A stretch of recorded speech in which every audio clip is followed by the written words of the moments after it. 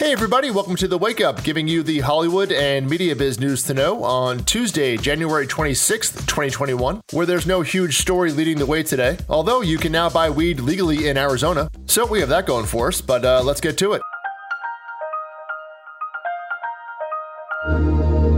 And we'll kick off at Netflix, where Robert De Niro and John Boyega have signed on to do a movie called The Formula. That one's about a Formula One racing prodigy, oh I get it, who turns into a getaway driver to save his family. Next up is MGM, who signed Lovecraft Country creator Misha Green to write and direct the next Tomb Raider movie with Alicia Vikander. No word on a plotline or a timeline there. Solstice Studios has removed their Mark Wahlberg movie, Joe Bell, from the February release calendar, now listing it as TBD, and yet one more blow to the movie theater business in the first quarter. Solstice bought the movie back at TIFF for $20 million back in the fall. And Jason Clarke, Michelle Monaghan, and Jai Courtney have all signed on to star in the first movie for Redbox. Yeah, the kiosk company. Last year, Redbox made a deal to produce 12 movies over a 3-year period, each budgeted between $10 and $12 million, with producer Basil Iwanek. So this is the first movie from that deal. It's called Black Site and centers on what goes wrong when a detainee at a CIA black site escapes. That doesn't sound good. The movie's going to stream on Redbox's streaming service, as well as their website, and also go out on DVD to those Redbox IRL kiosks. And just one note in the executive suite, Justin Wilkes has been promoted to Chief Creative Officer over at Brian Grazer and Ron Howard's Imagine Entertainment. Justin previously headed up their documentary department, so congrats to Justin on the promotion. Over in the TV set,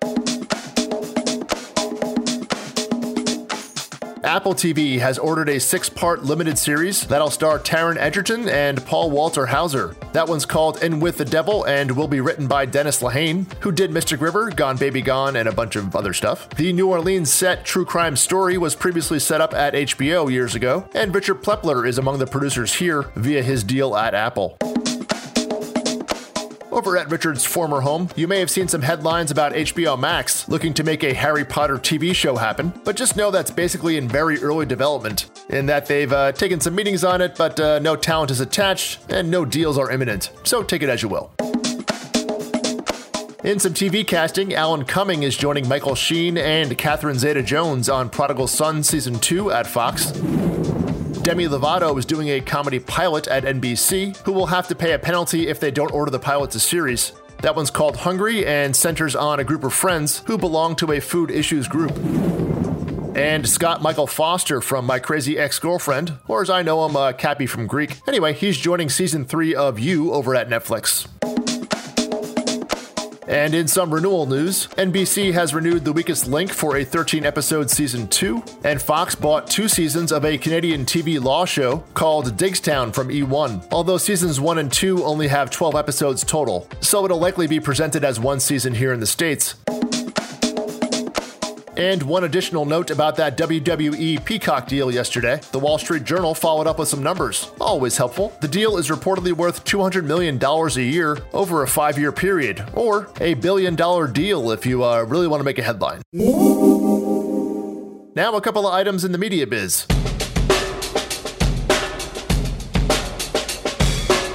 Where Insider Inc. had quite a 2020. The owner of Business Insider, who also bought Morning Brew at the end of 2020, had a very profitable year. Revenue was up 30%, and they added over 200 employees. As to the keys to their success, it seems that their reliance on programmatic ad buying versus doing a lot of direct ad deals with companies, which took a major hit at the start of the pandemic, were the keys to their success, but the Wall Street Journal has more details for the inclined. The link is in the newsletter. Just go to thewakeup.substack.com. And you can sign up for it there. And you'll also get links to all the stuff I talk about here.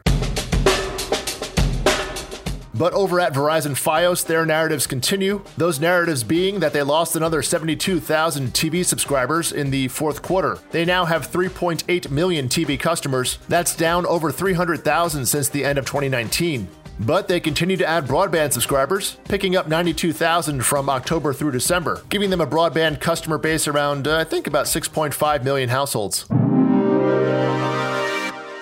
Over in the trailer house, we have two. First up is Apple TV Plus, who gave us a trailer for the Snoopy show. That one premieres next Friday, February 5th. And the second is much less kid-friendly over at FX, who gave us a trailer for Hip Hop Uncovered, which profiles 5 people from the underbelly of the hip-hop scene who helped make it what it is as the people behind the people, or something like that. That premieres on February 12th. And links to both spots are in the episode notes, as well as in the newsletter. Again, thewakeup.substack.com.